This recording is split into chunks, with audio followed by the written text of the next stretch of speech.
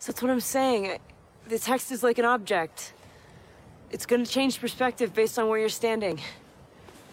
I don't know. Hello? Can you hear me? Can you hear me? I missed you, baby sweet. It was a day. It was a day.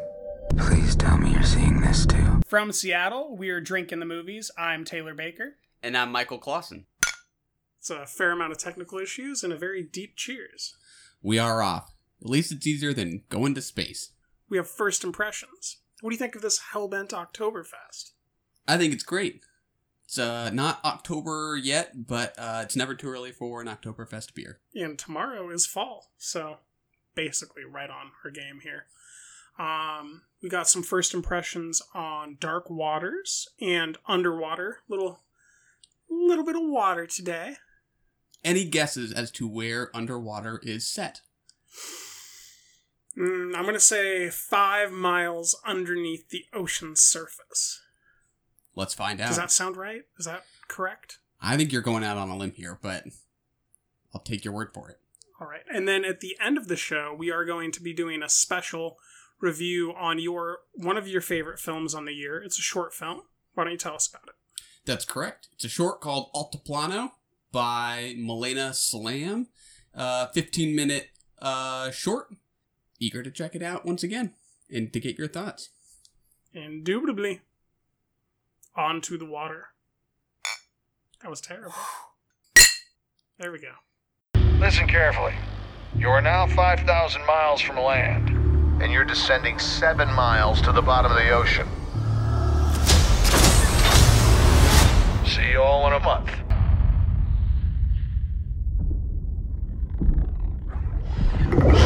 What was that? Turn your lights on.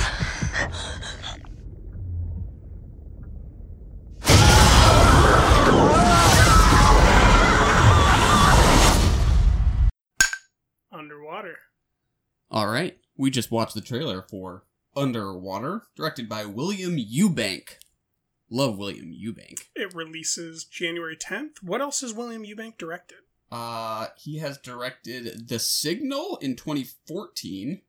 I never saw that, but I heard some decent things, if I remember correctly, which specific horror film that is.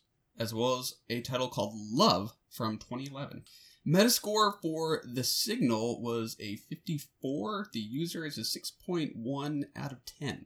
Well, this movie takes place 7 miles underwater, so I was deeply incorrect in my assertion. I'll still give it to you. It appears to be a ghost story. Perhaps a separately evolved race underwater, in high pressure conditions of the sea. What are you picking up on? I think it looks great. I think it looks entertaining, thrilling. Whether these are sea monsters, that's interesting. You went with ghosts. I couldn't tell. Maybe sea monsters, some kind of underwater alien species that we were not aware of. That light switch, and then we hear like the power up, right? And then like all of a sudden we start seeing things, and it felt very much like the Ghost image. It's very technology. much playing like that. Yeah. I like this cast. I like the general vibe of it. I don't. The cast or the vibe? The cast. Oh, I thought you were a Kristen Stewart fan. Big fan. Love her in the star role. Worried about TJ Miller. Worried about the other people that I don't know the names of. Like, it could be great, but it could also be like just one of those things where they think they assembled the right team and it just kind of all falls apart. If that makes sense. Yeah, I don't know that I would have thought to put Kristen Stewart and TJ Miller in the same movie. It might be one of the last things I thought.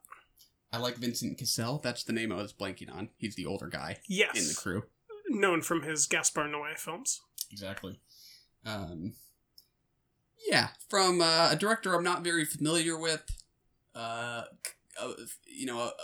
Mainly a big budget spectacle kind of thing.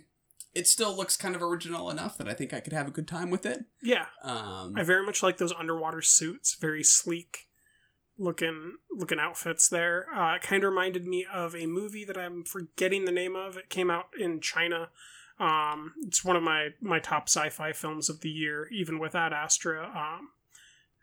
I'm blanking on the name. It's a Cixin Liu book originally, but that film, I think it's a $270 million sci-fi film, like really played up the cool spacesuit angle, and I think that this is kind of like, if you make a great costume, then we are, as an audience, can really pretend that they're underwater, which is nice. Yes. Yeah, I think it looks decent. I'm always a little worried about underwater movies, that they're going to be kind of just murky and kind of boring to look at, but it looks like they're being creative and finding some color. Yeah, I'll check it out. What are the chances I get you to watch this with Prometheus? Oh, you think there could be connections? I think they're compatible. Maybe, yeah, in just sort of the general feel of the thing. It's a possibility. I know you've been pushing Prometheus. I got to give in at some point. You really do have to. As good of a one to pair it with as any. And I've tried it many times. I guess that's good enough. We'll watch it for the show. I hope. And on to Dark Waters. Our government is captive to DuPont. They're trying to force you to make me stop. He was willing to risk his job, his family, for a stranger who needed his help. The system is rigged. They want us to think it'll protect us. We protect us. We do. All right, that is Dark Waters, Michael. Mark Ruffalo, Bill Camp, Anne Hathaway, Tim Robbins, Bill Pullman name drop at the end, although we didn't see him. What do you think? Looks like Oscar bait to me. Agreed. Quite the cast. Based on a true event social drama. That is the kind of thing the Oscars eat up. Not the kind of thing that like I'm usually super excited about, but that I'll usually find to be solid. Yep. Just not the one I'm not usually chomping at the bit to see this kind of thing. But I really like Todd Haynes, so I can't help but be curious to see what he'll do with it. What about you? Yeah, I agree with those sentiments. This is one of those things where, no disrespect to Todd Haynes, but I wish that this came out digitally at the same time it came out in theaters, because I'm a lot more game to watch this at home than to have to lug out to the theater for a 2.5 hour, I imagine, romp through, intrigue where I know that he's not going to get killed, but they're still marketing it with like, is the engine going to explode? And it's like, it's a fucking movie. Of course it's not going to explode. It's like, it's for mass consumption. Like, I'm not going to bite on that bit. Like what I saw out of Bill Camp, it's just nothing's ever going to be Aaron Brockovich. So, if I don't see anything nifty about the genre, or like that they're doing something kind of different, I'm a little bit underwhelmed. And that's the best way to put how I feel about this one. Underwhelmed. But I love Mark Ruffalo and Anne Hathaway, so. Yeah, I could see this duking it out with The Report for the based on true events, capital I, important movie of Oscar season. I mean, maybe they will be star-studded like cast fighting for second. Yeah, because we both know what's going to get first. That being the laundromat. Oh, there it is. Yeah, I think it's interesting. This kind of feels like a latecomer, right? Hasn't really played at any of the festivals. Correct. So I do appreciate that. Like, no opinions yet. They might. I do worry with some of these deadlines, especially around this time, that like maybe they rush edited it. Like maybe it won't be tight. Maybe it won't be quite what Todd envisioned for the film, but because of distribution, he has to release it. I think that we've seen that happen to a couple dramas that are released for Oscar bait, and I hope that something happens to make it tighter. Like, I just genuinely didn't like the look of it. Camera-wise, I don't know if you saw what I was seeing at all, but it didn't look Haynesian, we'll say. Yeah, I don't know that I would say I didn't like it. Nothing really took me by surprise.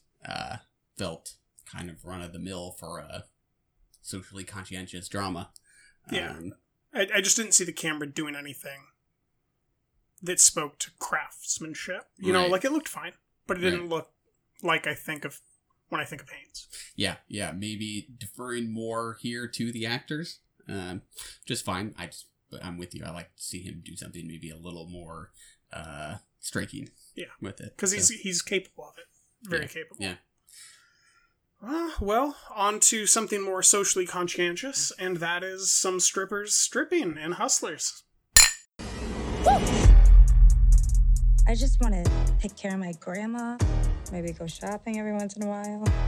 When I was a kid, I always wanted to work with animals. I was close. Shake a little ass, you get a little back. These Wall Street guys. You see what they did to this country? They stole from everybody. Hardworking people lost everything. And not one of these douchebags went to jail. The game is rigged, and it does not reward people who play by the rules. It's like robbing a bank, except you get the keys. Are you in? We have Constance Wu, Jennifer Lopez, Nicki Minaj. That's Cardi B. Thank you very much. Oh, is it Cardi B? Sorry. I made the same mistake. I leaned over to Gabby and I was like, that's Nicki Minaj. I'm like, oh, fuck. No, it's not. It's Cardi B. It's Cardi B. I think Lizzo is in it. Correct?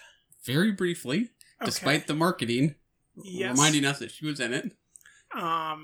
And that's all I know. Julia Stiles.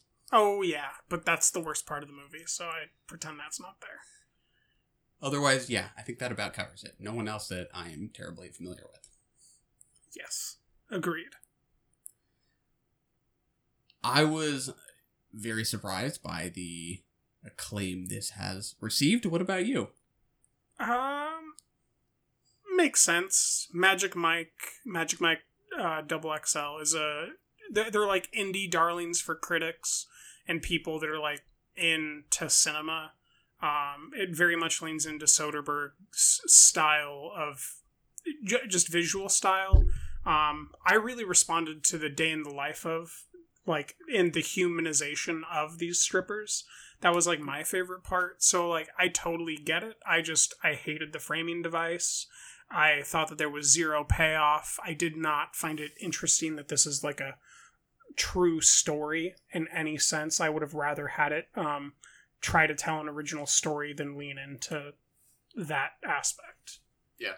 My theory on this one is that because it played, I think, towards the end of TIFF, I could be wrong about this, but maybe after critics had already seen, you know, a handful of cerebral, more artsy-leaning kinds of films, something very accessible was a welcome surprise towards the end of the festival. Started out with some positive reviews, and people have kind of ran with it. I agree. I think the reference points are clear. Soderbergh definitely being one. I just don't think the character development is there at all, and I don't think the direction's all that sharp. I do really like Jennifer Lopez. I think Constance Wu also felt full-bodied. But yeah, J-Lo. I cannot get on the Constance Wu train yet. I'm 0-2 on her. After this and Crazy Rich Asians, I don't know. She just doesn't have it for me. I don't want my metaphors mixed here. I'm not saying she's a great actress, or even a good actress. I'm simply saying her character's portrayal by the camera, specifically like that tracking shot when she still has blood on her shirt and she goes from her house across the lawn. Like, there are moments where the character almost feels real. With camera assistance and the actress. I haven't made a definitive decision on Constance Wu. I don't know that I'm even 0-2 on her. I feel like I can't unlock her. Yeah. I would have much rather seen Awkwafina in that role. Yeah. I can tell you that. Yeah. I did not respond to her in any way like I did to J-Lo. I mean, I do think... Super charismatic. Yeah, I do think the confidence is pretty great. And... I don't know. I think there's something about just the world building of it that feels very weak to me. Like, that this doesn't even really feel like a strip club to me. Like, the way it should feel, kind of, you know, dingy and gross, and that it feels very glossy just doesn't really feel right to me. I think there's something kind of off about the world building, and more than just how any individual character is developed. It's about how they kind of relate to each other, like particularly not just J-Lo and Constance Wu, but the other two girls who kind of round out the foursome, and how I just felt like there was really hardly anything to define them, and then there was supposed to be this kind of sense of family between them all that I just felt was so thin. It did end up feeling like there's just not enough screen time for the grandma to matter. 100%. Like what's wrong with the grandma? Why does she need the money? Why did she pawn her necklace? Why does the new necklace of pearls mean so, like it takes kind of the informant angle and that angle that we see in Logan Lucky, where at the end of the movie Hilary Swank's tying all these things together, and it actually has a payoff where she says that she can't prove it but that she knows it's true, and it's like it's kind of a fun smirk because we expected her to be able to prove it because that's the normal trope, is that, and they didn't get away with it, and then they do get away with it, and that's why it's kind of fun. And this just, it takes those Soderberghian themes and it just never arrives with them. Yeah, I would agree.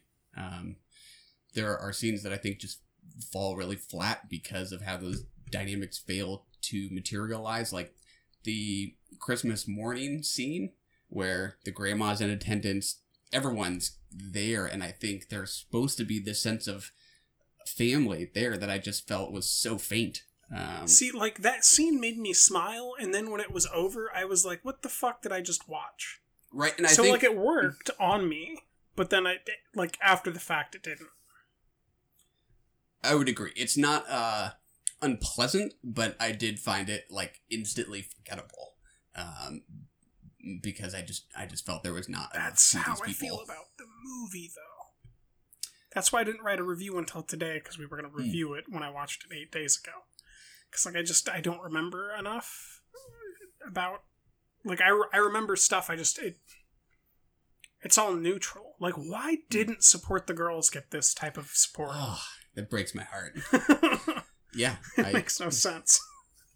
Yeah, I agree. I think that says so much more about this kind of industry that sort of depends on an attraction to the female body than this does. Yeah, I don't know. I just did not take that much satisfaction in them turning the tables on the men when I just feel like these characters were just too hollow for me. I think you pronounced it wrong. It's how the turn tables. Nice. What else? I don't know. Yeah, I mean, I still guess I sound very negative. I guess I did give it a slightly positive review, and it's just kind of about how about how easy it goes down. I was never super bored by it. I guess it just kind of moves along, but I don't know. I'm still just a little. It's fun but hollow. I would agree. Like, there's scenes that they're, like, super fake and ecstatic. This is kind of pretentious, but I feel like no one in the movie was actually acting. And although I loved J-Lo, she was just like, I'm a movie star, I'm movie starring, the way that George Clooney did with her in Out of Sight, another Soderbergh film. No one's, like, actually performing the, like, that thespian art of I'm an actor acting. And the fact that no one was acting besides maybe Julia Stiles in very small increments that, like, make her seem like she's out of place, it does something where I don't know, I feel like the movie, it falls apart the more you look. Yeah, I would agree. As much as I like J-Lo, I could see someone saying that it feels more like an impersonation than a performance of just a particular kind of strong den mother that is... other than her physical prowess. Because, I mean, it is impressive. Oh, no doubt. Absolutely. And I kind of think the beginning is what I like to boast. I think it kind of goes downhill for me. Like first fourth of it, yeah. Yeah, and it kind of just gradually lost me as... Well, it moves away from that locker room. style. And that's what I responded to most, was that locker room scene. That's where I actually think the family was strong. And then when they moved to the fake residence of the family, that's where it got hollow for me. Yeah. Yeah, I don't know.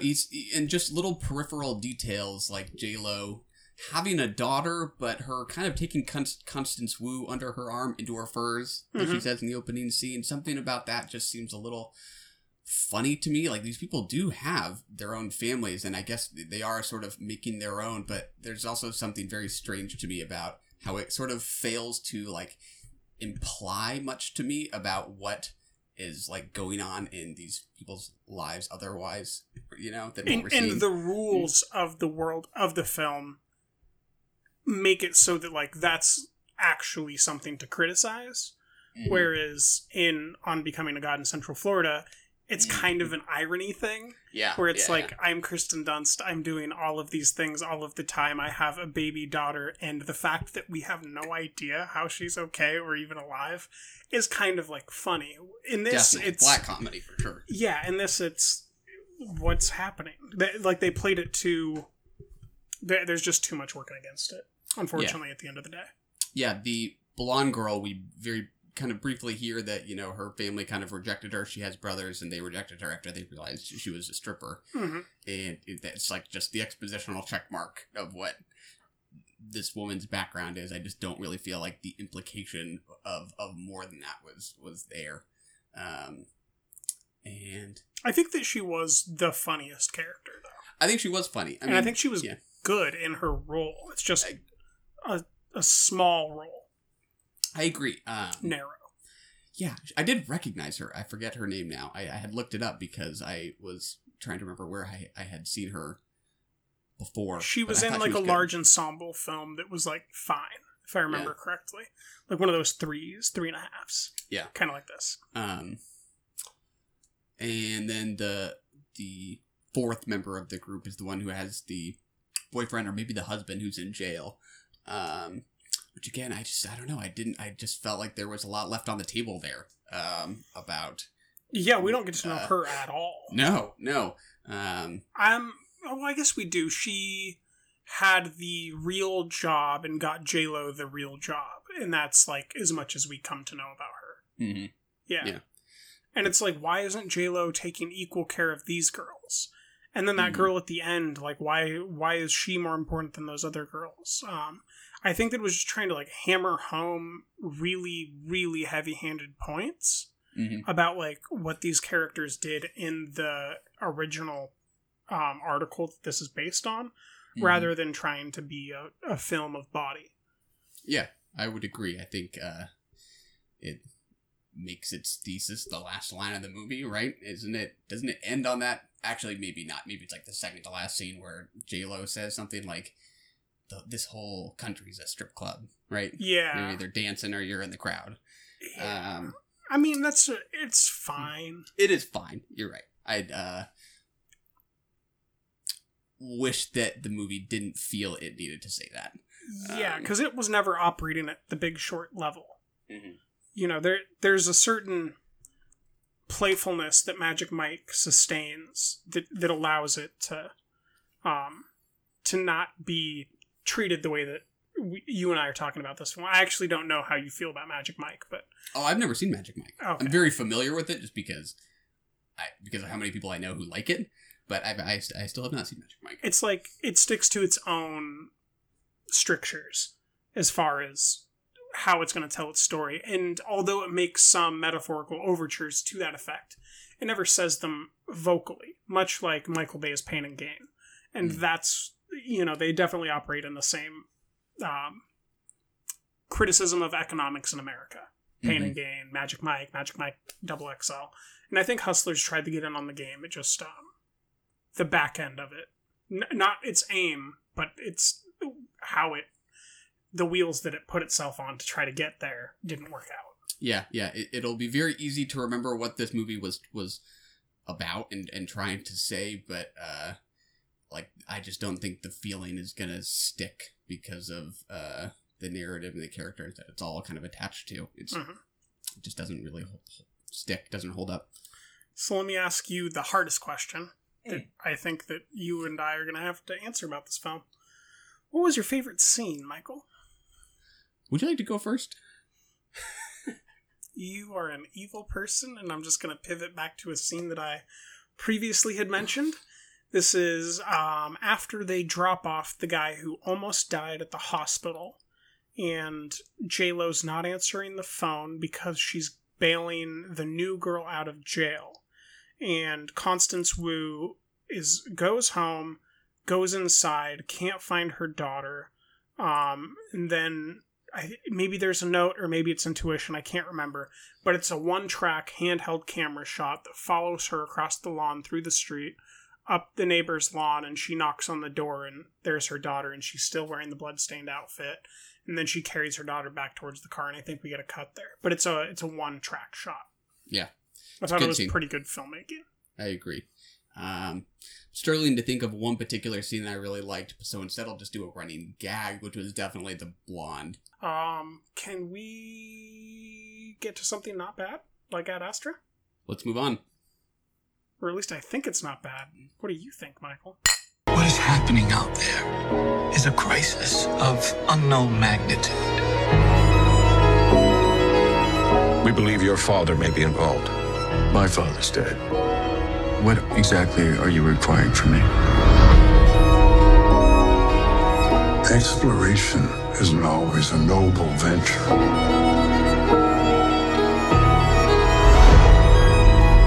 We have to hold out the possibility that your father may be hiding from us.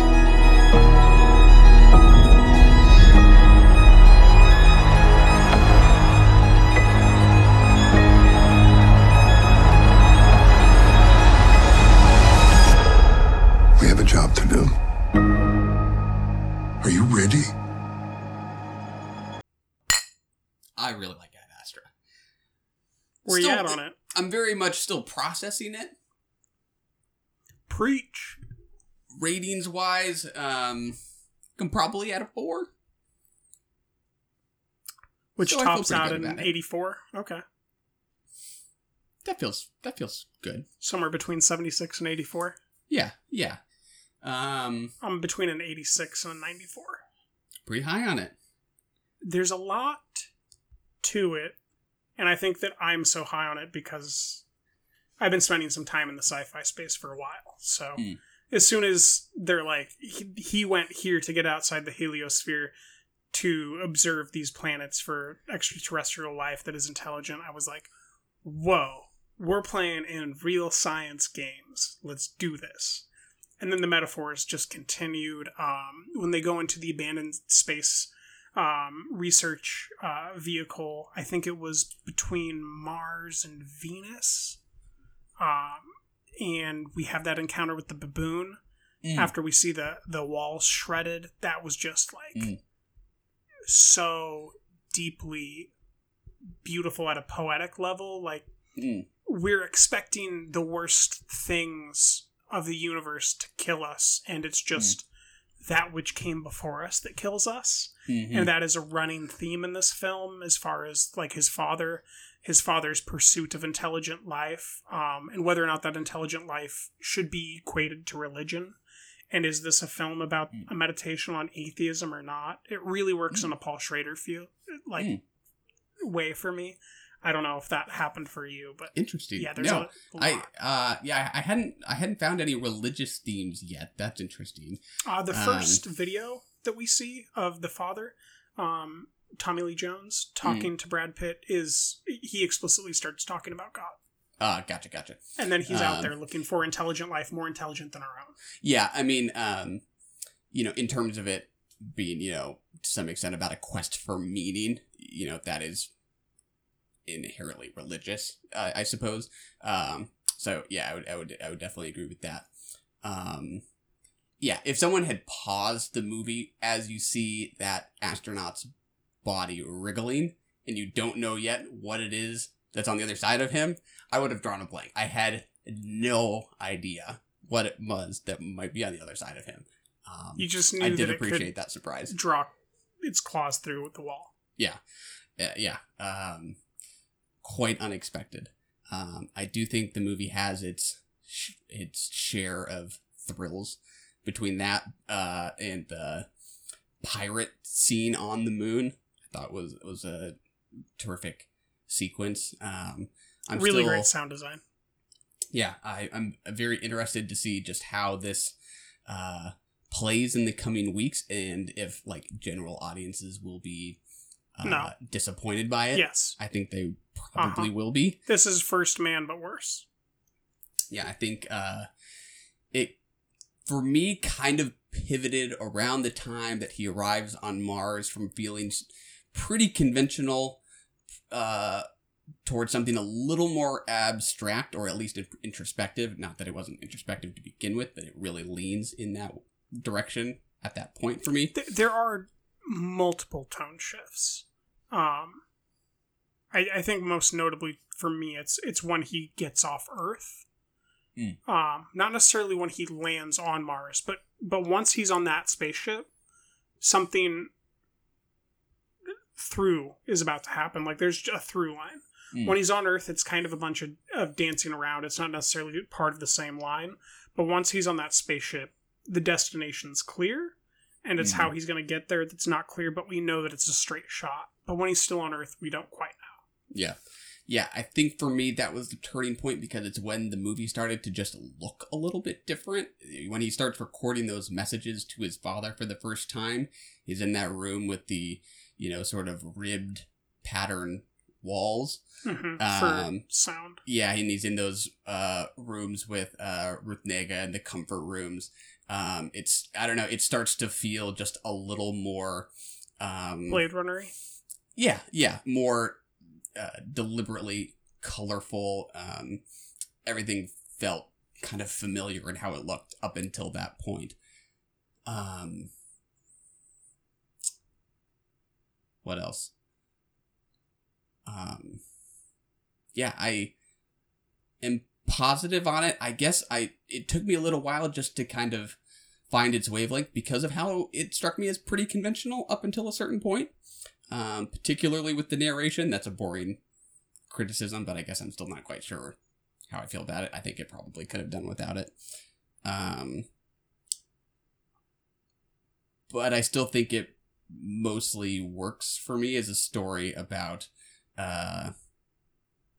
abandonment and a son's quest for closure with his father. I think it means to me pretty literally what it's about and what we actually see, which is maybe what holds me back just a little bit, is that like I'm trying to find like a little bigger meaning from it than exactly what plays out. But I don't know, if it's anything like The Lost City of Z, that movie only looks better to me in hindsight, and I think this could do the same, but we'll see.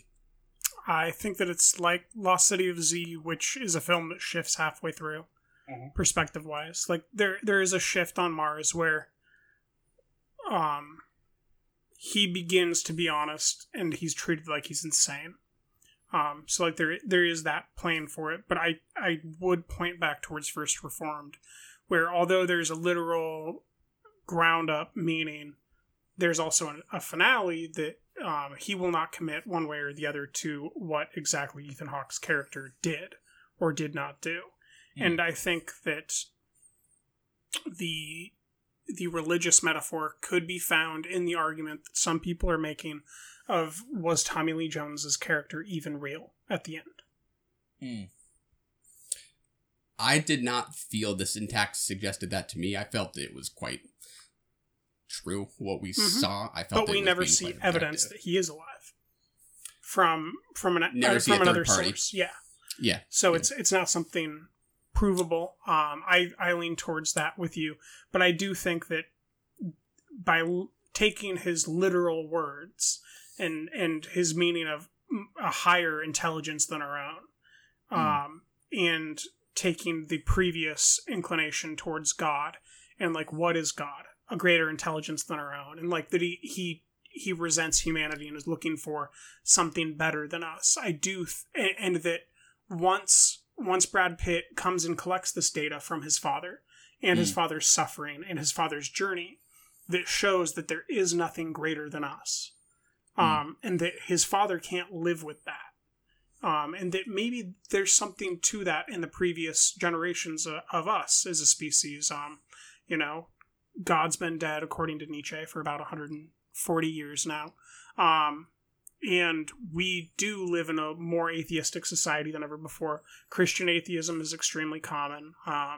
Agnosticism is extremely common. People believe in God at increasingly lower levels all the time. So I do read this a little bit more as a film wrestling with meaning and religion more than just its literal, search for a father. Yeah, I do hope to find more religious or spiritual meaning in it. I found it to be, for me, more about like depression and loneliness, like really earthly matters in a way, and how I think it's kind of a sly fake out to do this big sci-fi thing and have it instead be actually about really grounded human concerns. But isn't that what The Lost City of Z did?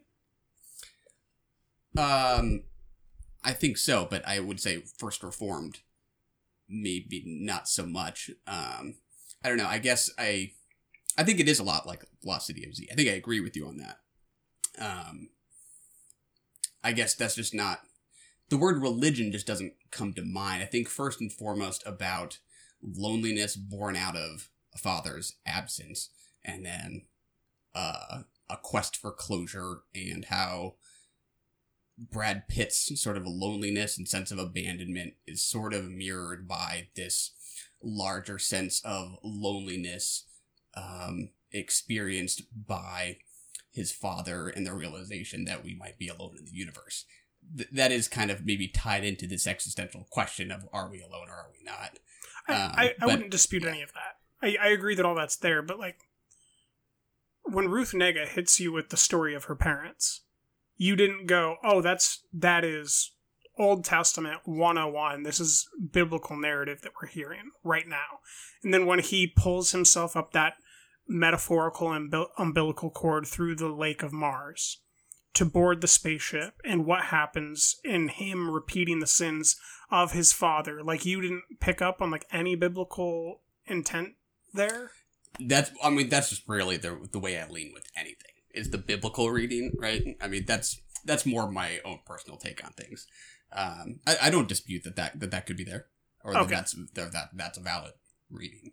I mean, I thought about a movie like Close Encounters of the Third Kind, and how that's a movie about a dad whose obsession with extraterrestrial matters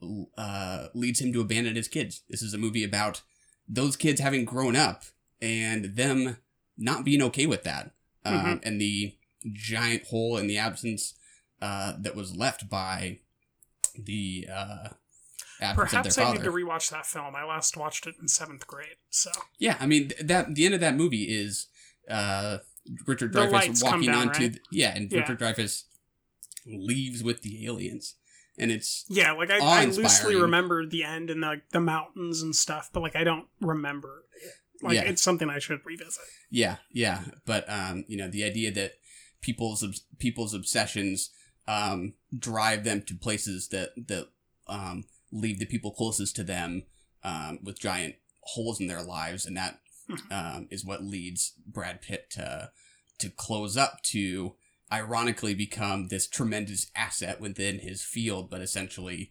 incapable of feeling, which all just feels very it's very relatable, I guess, in a way that feels kind of tangible, in a way that some of the more like transcendent examples that I think people kind of compare it to feel a little more of a spiritual kind that I haven't quite tapped into here yet. But so let me clarify. I'm not talking big picture spiritual. Like, I'm not talking emotional spiritual.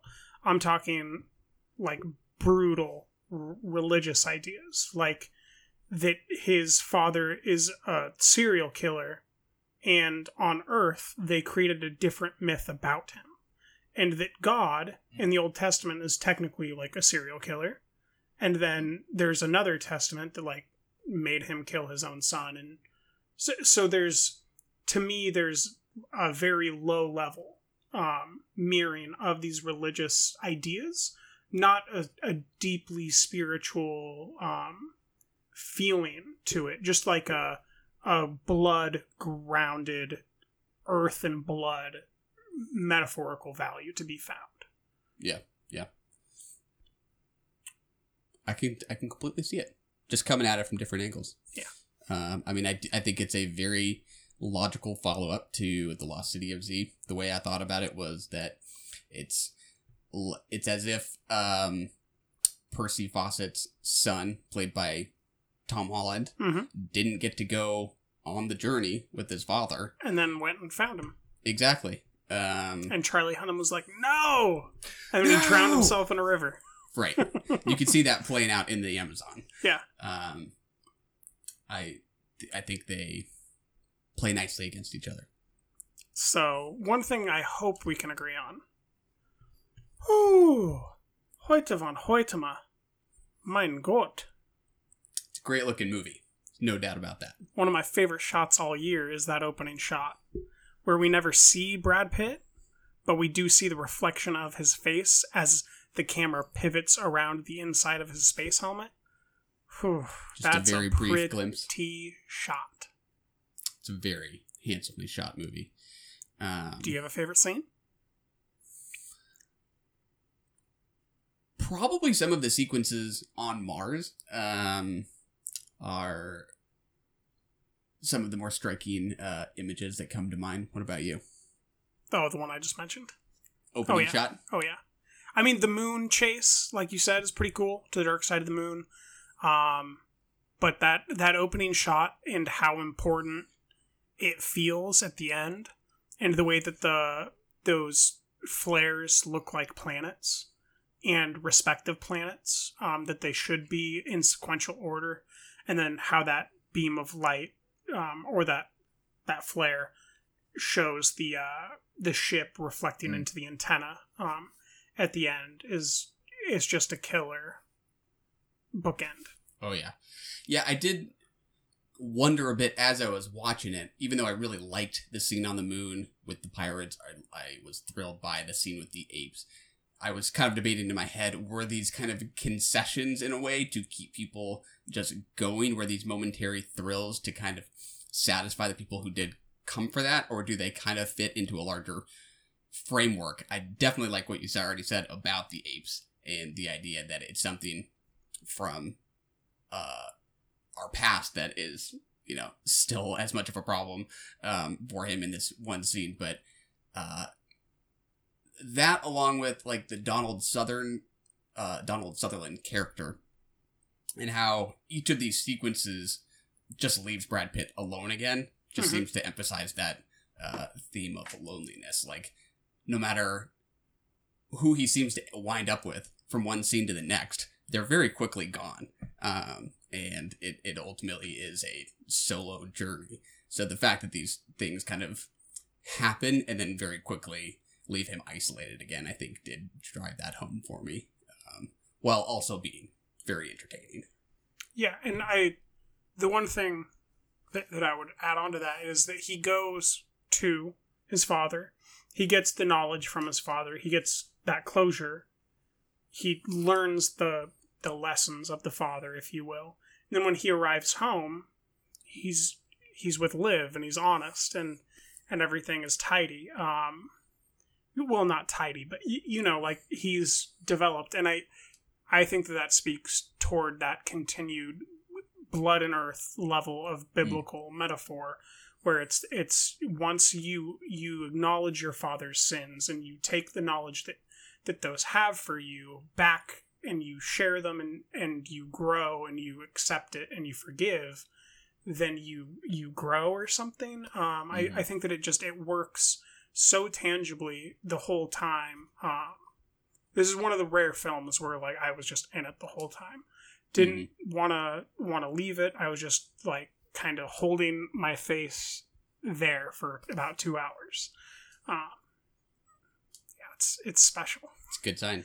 I do want to address the mislead of the marketing campaign.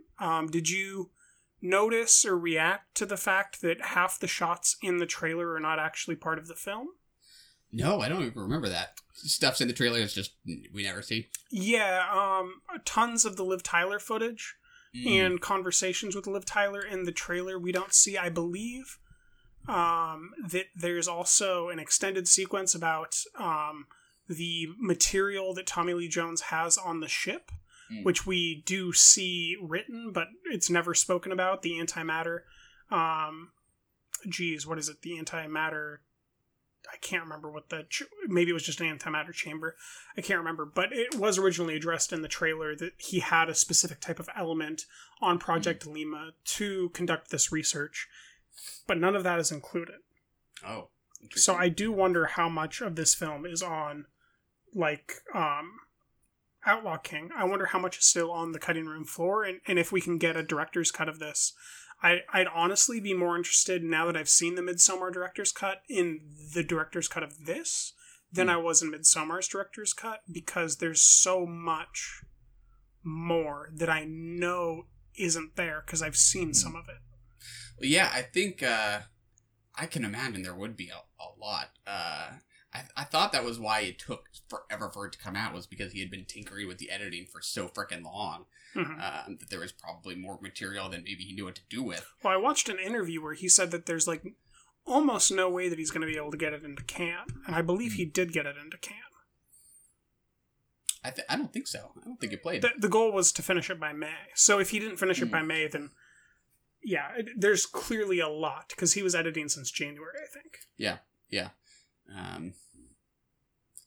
Quite the finished product. Agreed.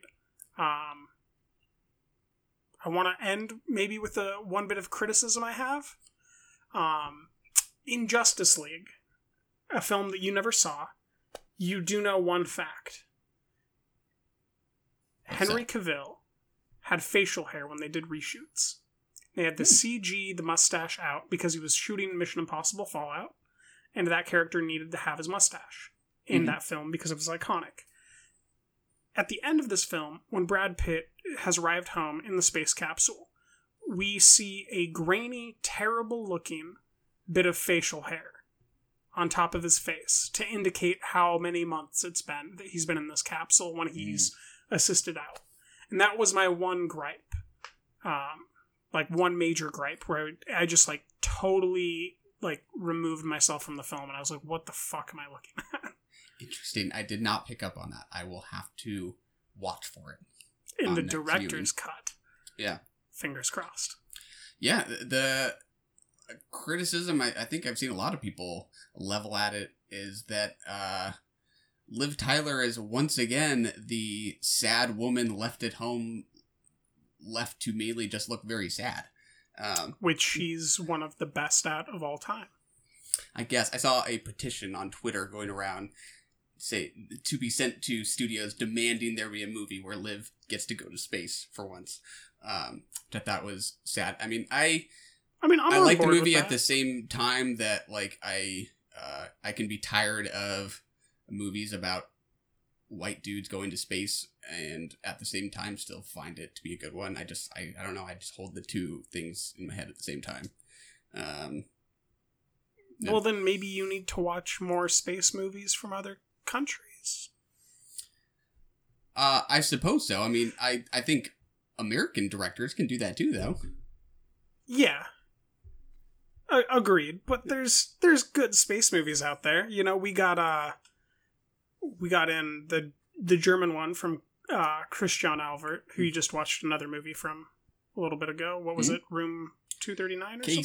Case 39. 39, there you go. So I guess, you know, he's not an American filmmaker, but he did put white guys in space, but you know, he's still got to mess around with it.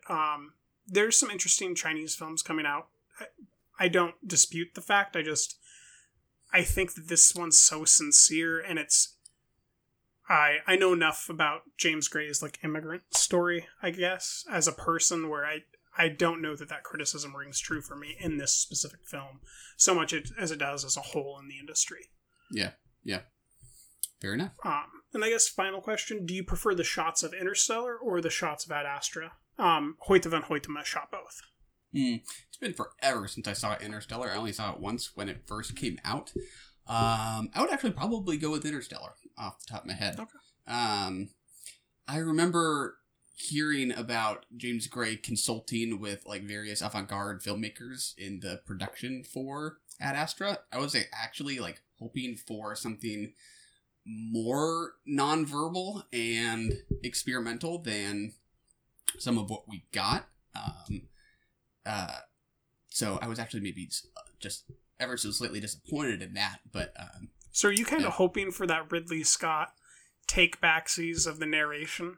Because the original Blade Runner had him narrating, right? Mm-hmm. And the second, or the non-theatrical version took out the narration. Right. And then I think there's like 3 other versions of the movie. I don't remember all the details. There's like different things that he says at different points that like define which version, like a unicorn and stuff. So would you like to watch this without the narration? I would be very curious. I don't think, to me, he's not a full-bodied character to me without the narration. It would still be beautiful, and maybe beautiful in a different way, and even better. But the character that I came to know was through that narration. Yeah, I guess it wasn't enough of a problem for me to not like enjoy and really respond to the ideas and the themes, but I think it might have been a disservice to Brad Pitt's performance that I think I probably would have felt even more about how closed off he is, how sealed up he is, had we not heard that. I think that would be even more impenetrable for general audiences. Because then we would only be getting to know him through interactions with people and when he is passing a psych eval. So that would be very interesting. I think I'm not opposed it would be to it. more involving for me in a way when I'm left with a little more to do, to think about what it is going on inside him. I think it is plenty suggestive enough to let you ponder what is going on in this process of introspection. So do you think we should call James Gray, call for a 3-hour and 15-minute cut with no narration? Sounds right up my alley. We'll just watch Brad Pitt's nerves twitch underneath his eyes for like 7 minutes straight. Sounds dope. Right? All right. I really like this movie. I do too. You like it? I do. A 4 is a like, right? Not a really like. But yeah.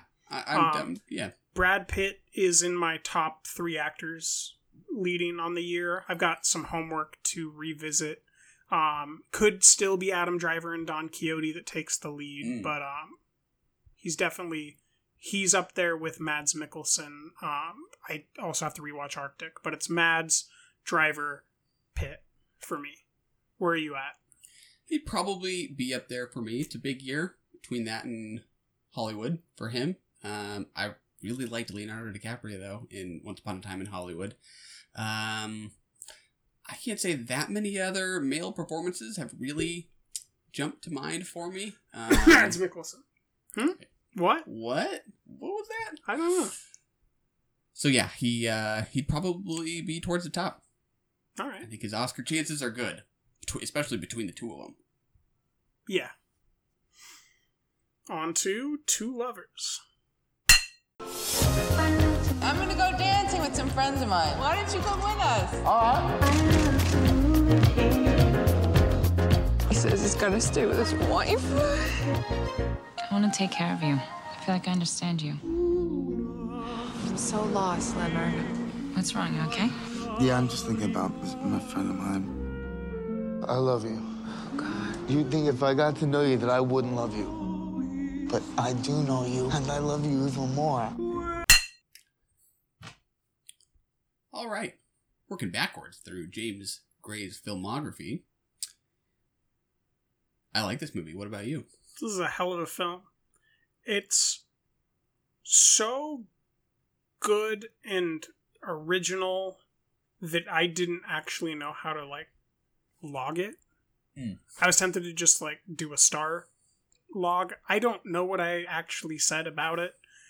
I struggle to find words to communicate this film.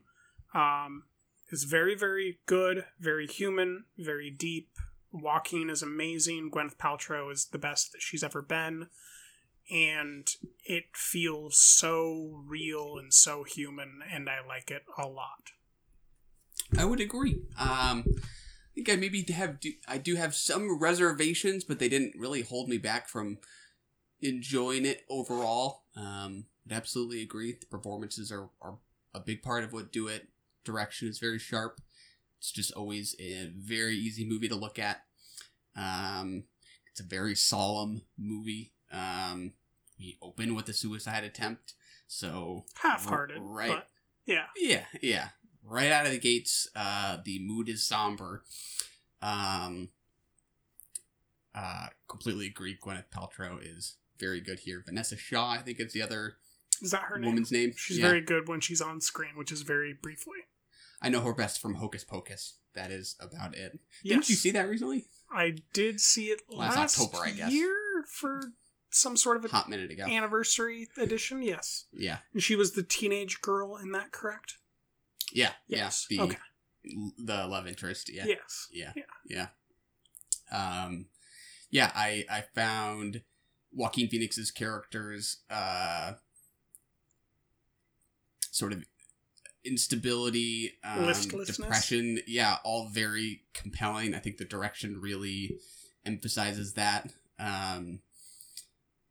And one scene, for example, when he first goes to meet Gwyneth Paltrow's love interest at the restaurant, that first shot when he sits down, it's kind of a medium shot, so you just really see how empty the frame is on either side of him. He just looks so awkward and kind of out of place. Yeah. I think the direction goes a long way in contributing to that kind of alienation he has. I guess my only reservation was just about how slightly calculated it feels, and how in like the ease with which each of these women kind of take a liking to him, even though Gwyneth Paltrow's character doesn't really fall for him romantically until later. I couldn't quite shake the feeling that women who watch this might roll their eyes a little bit at it, because I do think it's a pretty male perspective. I think that's purposeful, but something about just how easily they both kind of have an affinity for him when he isn't the most charismatic guy. Well, I mean, Gwyneth doesn't. Walk likes her, right? For the majority of the film, it's a one-way thing where he likes her, and she thinks that he's a friend.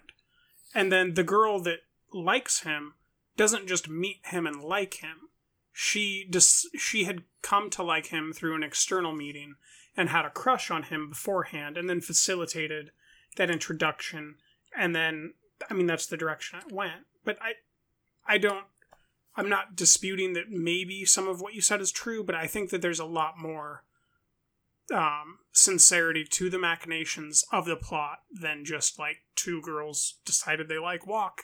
Yeah, I don't mean to overstate like how hard Gwyneth Paltrow's character falls for him, but even just the meeting between them, it's, I don't know, something about just how easily she walks into the apartment and they kind of strike up the friendship feels maybe slightly wish fulfillment like to me from the perspective of Joaquin Phoenix's character. And then especially when they do actually hook up. I don't know. I have very complicated feelings. I really like the scene at the same time that the aftermath of it, when they're watching each other from across the apartment complex and she says, "That was beautiful," isn't 100% believable for me. It sounds like more like what Joaquin Phoenix would be hoping she would say than what I think that character might have actually said. But I don't know. The direction is kind of competing with how sort of swept up I was in the scene at the same time. Interesting. I don't feel like I got to know Gwyneth's character enough to feel one way or the other about that was beautiful line. I don't know. I think that there's enough clarity about the fact that she feels like very emotionally vulnerable from the sense that like her boyfriend is married to someone else, spends most of his time with a different woman, and that she just like needed to feel like she was the center of something. That like lets me buy into like her feeling that, not like she feels that about him, but that she felt that way for herself sincerely in that moment. I think I can buy into. I don't know that I viewed it as a reflection of her feelings for Joaquin as much as it was a feeling of reflection of someone treating her like they genuinely love her and that she is the center of their world. Yeah. And that goes to... I would continue that off of the fact that she never reciprocates the I love you that Walk is always throwing at her. Yes, very generously. Yeah. Whether saying it or writing it on her arm. Yeah. He's not holding back after a certain point. Not at all. Yeah.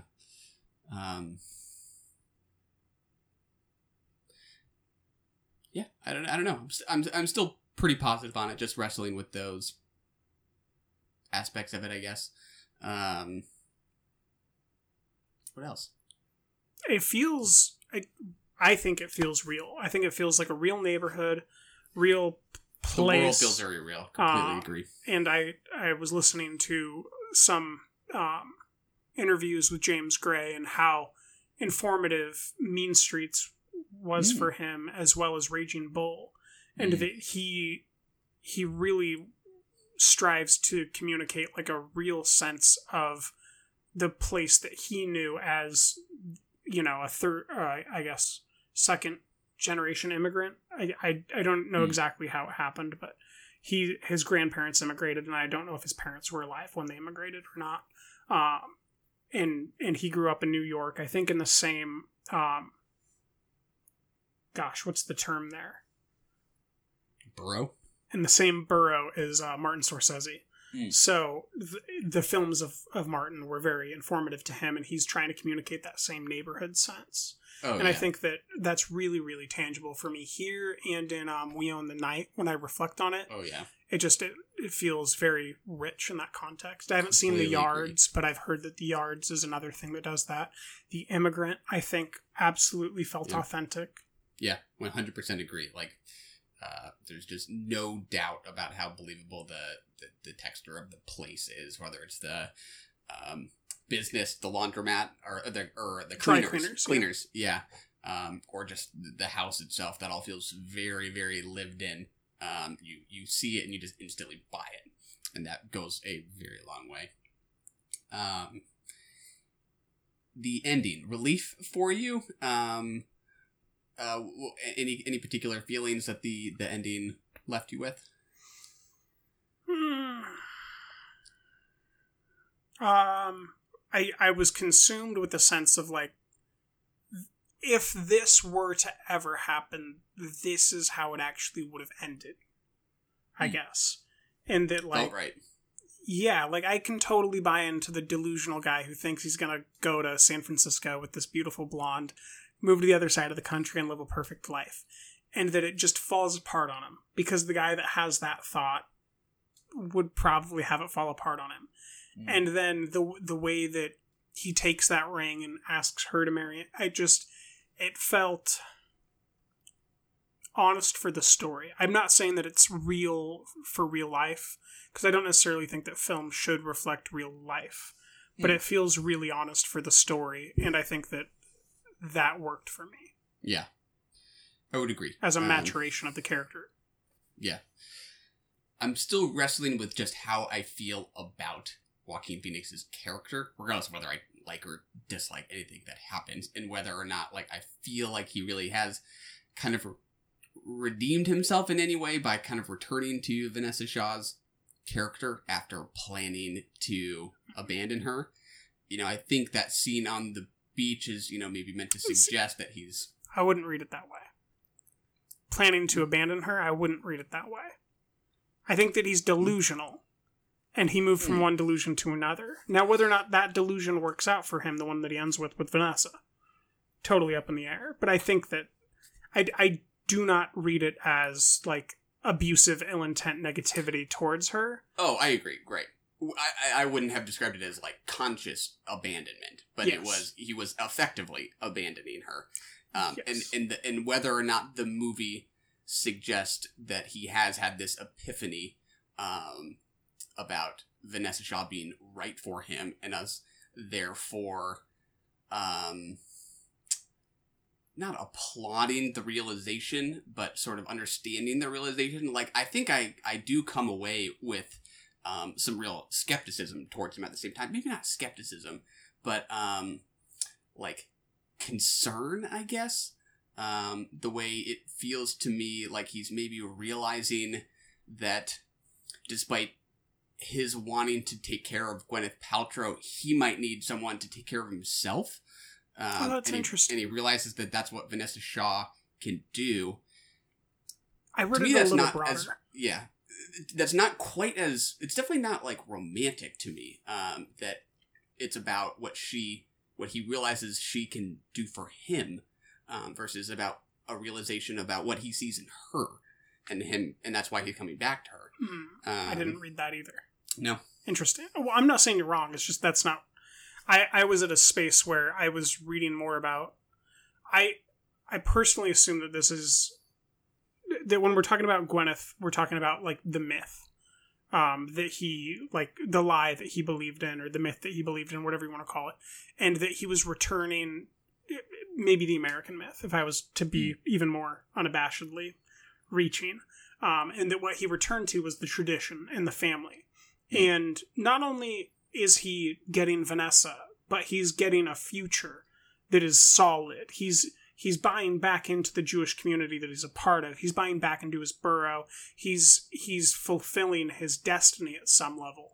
So I didn't view it so much as like an overture towards loving her, so much as an overture towards embracing tradition, doing what's actually best for him at multiple levels, and what's best for the community. You know, because I do think that Vanessa's blind affection for him, the way that he had blind affection for Gwyneth Paltrow, might be enough to assuage anything in the middle. Because I think she even said something to that effect at some point. And I think that the parents of everyone would like that, and that they'd be a great continuation in that borough. It just, it felt right at a community level. I wouldn't necessarily think that bears all the way down to individuals, but I don't know that that's what James was going for. Yeah, I can completely see all that. And I think I just like that the movie, at least, it felt like it was giving me enough room to sort of make up my own mind about Joaquin Phoenix by the end, whether or not you completely see him as, whether or not you completely kind of approve of his... Of what he's done, I guess. I agree. You know, I think that might be like a thing for all Gray's characters, though, and all Joaquin's roles in his many films. But like Brad Pitt, Charlie Hunnam, I think that these are actors who we you know, the way that you read them and the way that I read whoever we're talking about, neither of us is necessarily correct. Yeah. Yeah, I like that. You could say he operates in a gray space. Ooh, nice. I like that. I'm going to keep that. Yes, I think it is a gray zone for me, because I remain unsure about how I feel about that character. Was the palette of the camera similar to We Own the Night for you? Oh, absolutely. Because about halfway through the movie, I was like, where the fuck is Eva Mendes again? Oh, yeah. Because this is Joaquin Phoenix. Isn't she supposed to, like, be around the corner? Yeah, it's when he's in the courtyard waiting for Gwyneth Paltrow to meet him. She walks down that kind of narrow alleyway, and you just really see her silhouette. And there's that Such shot. an Eva Mendes shot. Exactly, right? She's walking from just one room to another, I think, within an apartment. But I'm like, oh, man, that's like, you could put those shots next to each other. And, yeah, see the resemblance right away. I think I would have liked this more on screen in a cinema. Definitely. There's something weirdly cinematic about it.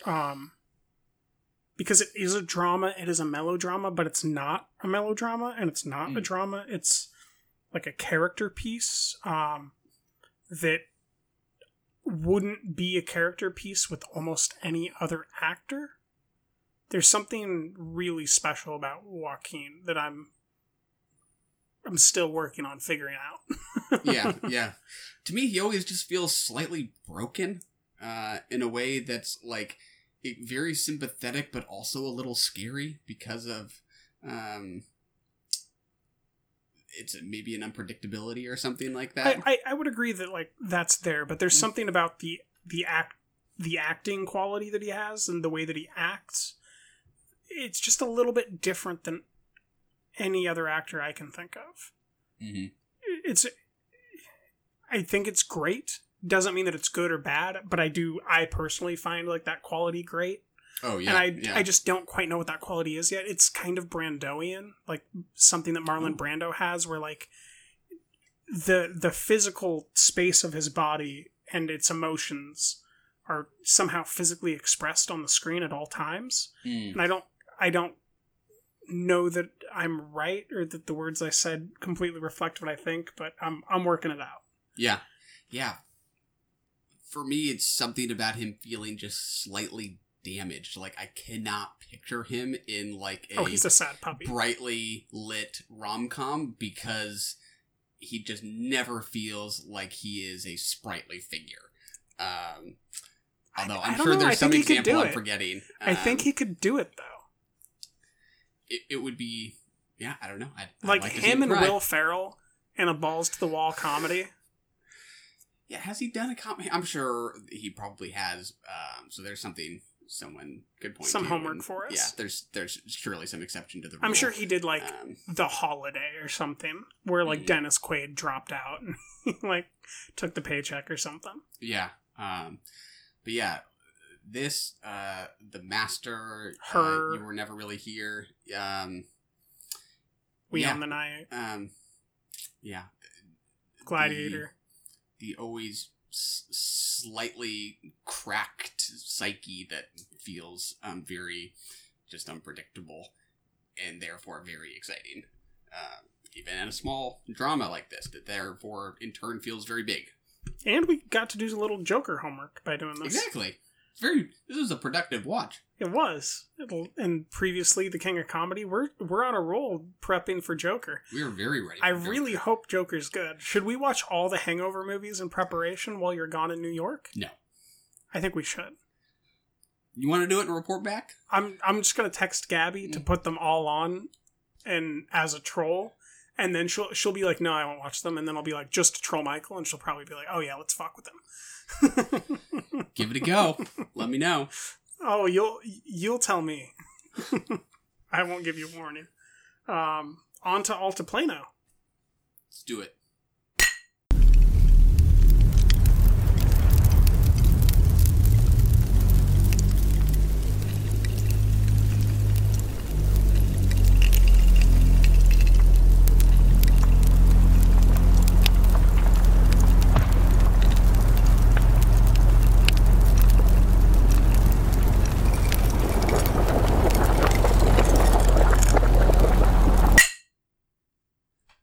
All right, we just watched a short. We haven't done any shorts in a while. Not in a while. This one's called Altiplano, directed by Milena Salam. I've watched this once before, earlier this year. Easily one of my favorite works of cinema of the year. That is why we reached out to her to get a review copy, because this was one of the very few films in your top 10 that I had never heard of or seen. That's right, first impression. Exquisite. I've got a lot to say about this. First and foremost, I want to say that it's like if Wiseman made a short film, but like better than that even. But like it does what Wiseman does, where like you get to know a place, specifically at a geological level. I love this. I love the layering. I love the sound design. I love the use of light. I love the space and the time that she gives it. I do have a major criticism that it's not as long as I want it to be. Should be like 5 hours. I feel like I could watch it. Like I was leaning forward watching it. Like I was enraptured by it. But this is one of those pieces where I can point at it and I can say, see, there is proof that there's something special that you can do in the virtual reality medium with film that would be more moving than watching this even in a cinema. Because if you could put on a pair of VR goggles with like Dolby headset and you could see the 3D version of the cinematography that we see here with the layering of the shots, I think that would be some of the most moving visual media you could ever consume and experience. Thrilled you like it. I really like it. I did not expect to like it that much. I expected like it would be fine. You're like, yeah, that's cool. But I guess I really like this. News to me. Yeah, I had only seen it once before. I remain completely intoxicated by it. I don't know. I really haven't figured out how to talk about experimental cinema in like sentences rather than just adjectives, but I just find that there is a real sense of mystery to it. It somehow feels very otherworldly at the same time that it's the recognizable Earth. The sound just makes it feel like this kind of storm of images that is just completely arresting. I don't know. There hasn't been anything as formally dazzling for me this year aside than this. It is not long enough. I agree. I could do more. You know how when you go on vacation, you're like there for like 7 or 10 days, and you come back and you're like, I know what that place is like. That idea, like, I know what that place is like. That's what this does. It's like, I know what that place is like. Like, I know the salt flats. I know how the mountains look with the light. I know what type of light there is. I know what the water looks like. I kind of have an idea of how the salt looks. I know about the geysers. I know how the moon looks at different points in the sky. It's just like, I know that place. Like, I'd love to see more of these about other, like, unique places like this. Because it does something that not really anything else does. Like I said, Wiseman does that in a long form and about people, but like a geological record that's told through sound and cinema, I'm very intrigued by this. I think there's I hope there's a lot of room for this to expand. I know that it's probably very hard to find fiscal investment and backing for things like this, but I really do think that in the scale of things, this is something that I could see being a companion piece of programming in something like a modern version of an Encyclopedia Britannica, where in order to understand Chile, one of the mandatory things you do is watch this 15-minute short from Marina. Yeah. For me, the landscapes here are as memorable as any character or plot twist that I have experienced at the cinema this year. I think it's just a prime example of what non-narrative cinema can do and how arresting it can be. I can't think of anything else this year other than maybe In Fabric, which has just elicited my sense of touch to the degree that this has,